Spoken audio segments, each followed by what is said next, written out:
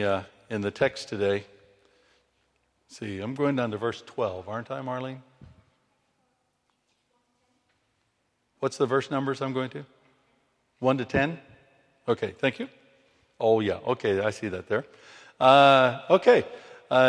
Before we read, let's bow in prayer. Sorry, I had a brain freeze at the moment there.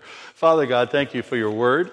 I thank you, Lord, that we can come together to look at your word. And I pray, Lord, that you'd speak to us clearly and faithfully during this time in the power of your Holy Spirit, and help us, Lord. Give us wisdom for how we live our lives, both in the life of the church as well as in the marketplace. We give you thanks and we give you praise for it all through Jesus Christ our Lord. Amen. As we read here, remember that James is writing to Christians. He's writing to believers and helping to encourage believers on how to live. And we could actually break this passage down into about 4 different passages, but it's really good to see this whole thing in context. So we're going to start there with chapter 4, verse 1. What causes quarrels and causes fights among you? Is it not this, that your passions are at war within you? You desire and do not have, so you murder. You covet and cannot obtain, so you fight and quarrel. You do not have because you do not ask, and you ask and do not receive because you ask wrongly to spend it on your passions. You adulterous people, do you not know that friendship with the world is enmity with God? Therefore, whoever wishes to be a friend of the world makes himself an enemy of God. Or do you suppose it is to no purpose that the Scripture says he yearns jealously over the Spirit that he has made to dwell in us? But he gives more grace. Therefore it says, God opposes the proud, but gives grace to the humble. Submit yourselves, therefore, to God. Resist the devil, and he will flee from you. Draw near to God, and he will draw near to you. Cleanse your hands, you sinners, and purify your hearts, you double-minded.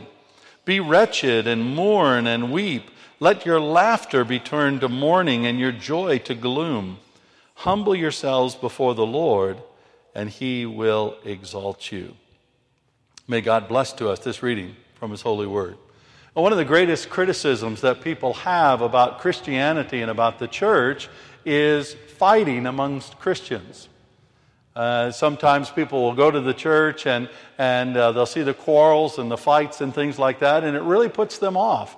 I can't tell you the number of times over the years I've been here at City Temple that I've had an employee come and I'll interview the person, and the person will say, I really have wanted to work for a church for a long time, and I really think it's going to be great working for a church. And they go on, and I feel that I have to burst their bubble before they start. Otherwise, they get so offended after about 6 months and find out that sometimes it's much more difficult to work in a church than it is in the marketplace. The challenges sometimes that we face, and the challenges of managing one another and all those kinds of issues can be really, really daunting for somebody and really off-putting if they don't understand what's going to happen. In the same way, sometimes I know Christians really struggle, and they feel like they struggle in spiritual warfare. They feel like that they're under great spiritual attack. And I know people from some cultures that are really afraid of demons and afraid of Satan, and even though they're a real being, we tell people not to be afraid of them. But at the same time, they can cause a lot of issues, and there can be a lot of struggles. And sometimes I know Christians who really wrestle within themselves. Do I go with what the world wants me to do? What does God want me to do? And they really struggle and are really torn. I asked a question a couple of Sundays ago in our afternoon time, what we call Sunday Focus. On Sunday afternoon, I said, is wanting a new job wrong? And how do you know if it's right or wrong? How do you know if you want a new job, how can you tell, is this something that's a godly desire that's within me, or is this something that's coming up within me that maybe is more worldly than godly? And interestingly, the key to all of these different issues lies in one word. There's one word that if we learn and embrace and live, that will be the key to help us deal with quarrels and fights amongst Christians. That will be the key to help us deal with demonic attacks that are coming against us. It's actually the key to help us deal with some of the struggles that we have with the world and what the world desires. And that key, that word, is the word humility. Humility. It's a very powerful concept. Yet it's one that sometimes we don't understand, because for some people, if you say, well, I'm humble, that means just saying, well, I'm no good for nothing, I'm terrible, that job that I did, well, it wasn't really that good. But that's not what humility is about. For other people, you use the word humble, and they think that this means that you have to be a doormat, that you can never put forward your own desires, you can never put forward your own perspectives, you can never put forward what you really think that God is trying to say, but you just need to be humble and be quiet and sit in the corner and just let everybody else have their way. Now, some people think that humility simply means being weak and making yourself of no account. But actually, the biblical concept of humility is a bit more complicated than that. And the word itself sometimes is very difficult to define and understand. My friend Neil Anderson, he often defines humility as confidence properly placed. So a truly humble person knows that their confidence has to be in the Lord Jesus Christ, their confidence has to be in God, and their ultimate confidence can never be in themselves and their own skills, their own gifts, and their own ability. And certainly that is true of humility. Another way to understand humility is as the opposite of self-centeredness. There are some people who are so focused on themselves, and that is the opposite of what humility is. Humility is a proper focus on other people. It's not the focus on others to the detriment of everything else, but it's certainly a proper focus on other people. I know some people, for example, that they sound really humble. They'll say, I'm not really sure that God can help me. I'm really broken. My problem is really big, and it's a struggle to get out, and I'm not sure if I can get free. Do you know that that's not humility? That's pride. Because the minute anybody suggests that their problem is too big for God to handle, they've just made themselves and their problem bigger than God. And what can be more proud than that? So the idea of humility is having a proper assessment of yourself in light of God, God's standards, and God's reality. Having a proper assessment of yourself in light of Jesus Christ, and then acting out of that proper assessment of yourself with respect and regard to other people. That's the key dynamic there of humility. It is confidence properly placed in God, and it's also understanding who you are, the strengths that God has given you, the skills that God has given you, all to be used for the blessing of other people and the building up, both in the workplace of other people as well as in the church. And humility, this concept of humility, not a concept of weakness, not a concept of thinking that you're stupid or of no account, not a concept of thinking that you're weak and meaningless, and not a concept of thinking that you can't make a difference. Those things are not humility, but having a proper assessment of yourself, knowing who you are in relationship with God, knowing that your confidence is in the Lord, and with the Lord you can accomplish everything that God wants you to do, and having that proper regard for other people, that's the dynamic of humility in our lives.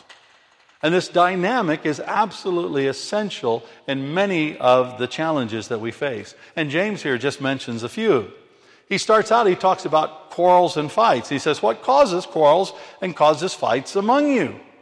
Is it not that your passions or are at war within you. In other words, we've got all these desires, we've got all these passions, and we start thinking, I've got to have my way. My way has got to get out there. I need to have my desires satisfied. My desires, my way, my perspective, that's the right way. I see things clearly. I know what needs to happen. I'm in charge. Those kinds of attitudes, those passions that rise up within us, is a source of all the quarrels and fights that happen, especially among Christians. And you can see this all the time. The next time you're in the middle of a quarrel or a fight at church or even at work, look at it from this perspective and you'll see what begins to happen. And so because of that, people desire and they don't have, so they murder. Now this doesn't mean that they literally murder people, but how often do we have to put other people down to get what we want? Time after time I'm talking to people and they'll say, oh, well, that's not that good, we're better. So often I hear this when I'm talking to people who are part of a church. I'll say, oh, well, we're better because we're this kind of church.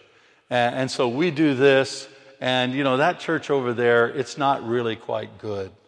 It's not really as good as us. You don't have to put somebody else down to affirm who you are. Yet, we do that all the time. People do it in the marketplace. People do it all around us. And that's what James is talking about here.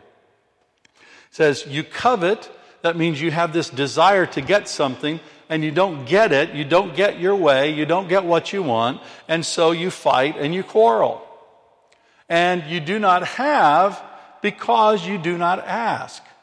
How many times are we trying to push our own way, to get our own way, but we don't even ask? And I remember a classic example of this a couple of months ago. Many of you know that our house has been worked on, and we've had workers in, and we had one team of workers that came in, and kind of the quintessential, all the bad stereotypes of British builders. Most of the guys that we've had have been brilliant, but this one team, they just exemplified every bad stereotype. And instead of asking us for a cup of tea, the man just kind of stood there, kind of jangling his cup a little bit. Of course, we don't respond to that. That's childish behavior.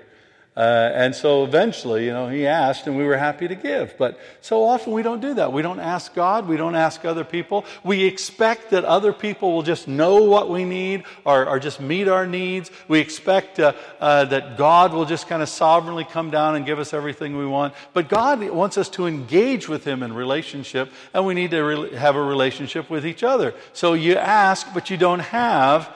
And then you ask and do not receive because you ask wrongly. Now, what's asking wrongly? You're asking to spend it on your own passions. Many times I see this. So many of the quarrels in the church. Say a quarrel over church carpet and what color the carpet should be. How many times did that quarrel go on? Well, I really don't like red. I really like blue. Oh, no. I think that every church should have red carpet, and blue carpet, that's of the devil. And you get into these kinds of things, and it's all about opinions. It's all about the passions that are rising up within us, and we're demanding our own way, and we're demanding that people adjust to us, and that's the opposite of humility. So you ask wrongly to spend it on your passions.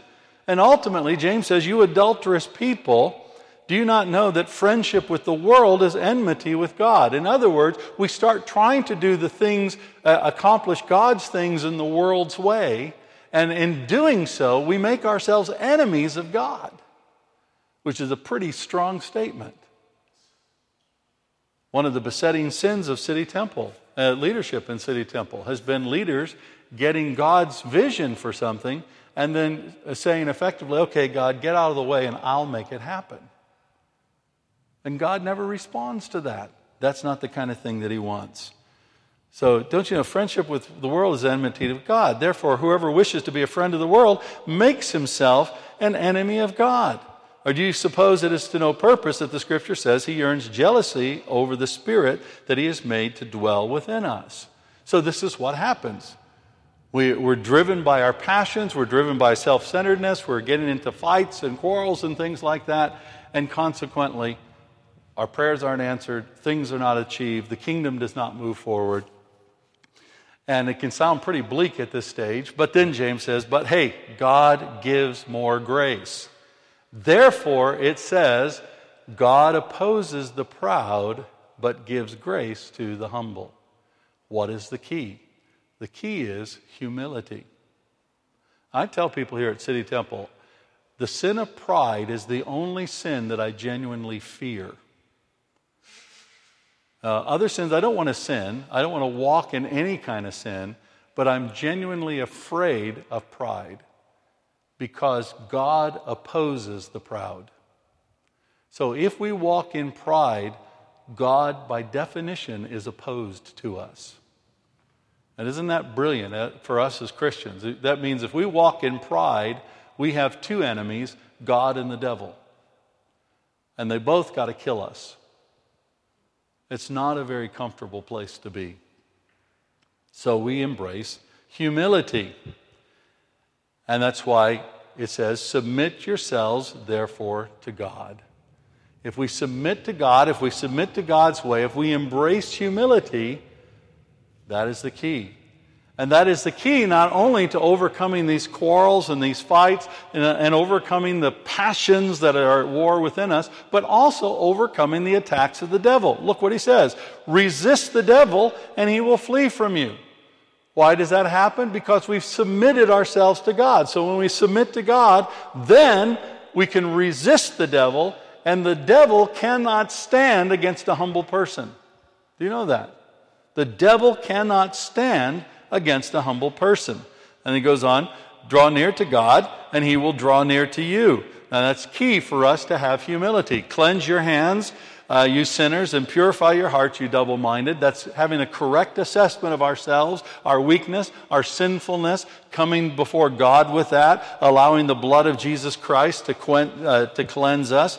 Be wretched and mourn and weep. Let your laughter be turned to mourning and your joy to gloom. That is, understand what you are without God. Understand who you are without God, and that it's not a pretty picture. It's not something pleasant. Humble yourself before the Lord. Acknowledge who you really are before the Lord. Humble yourself before the Lord, and He will exalt you. There's power in humility when we really understand what it is, and when we choose to live by humility on a day-by-day basis. There's strength in humility. It's not about other people walking over you. It's about understanding who you are in Jesus Christ and who God is in you, and understanding that your life is called to be lived for other people. There is grace in humility. And Jesus ultimately is in humility, because Jesus was the most humble person that ever walked the face of the earth. And so when we choose humility, not only are we choosing to overcome the fights and the quarrels and overcome the passions at war within us and overcome the demonic attacks against us, but when we choose to walk in humility, we're choosing to walk the way of Jesus, who died on the cross and rose from the dead for us, so that we could have life and have it to the fullest as humble people created by God. Let's pray. Gracious God, thank you so much. Thank you for this call to humility. And I pray, Father, that you'd help each of us to understand humility in our own lives and how to live out humility. To live it out not with backing down and letting people walk all over us. To live it out not with rejecting ourselves before you, but to live it out in proper relationship with you. Till the fullness of your ways are accomplished in us, and Jesus is glorified in us. We thank you and praise you, and pray all this in Jesus' name. Amen.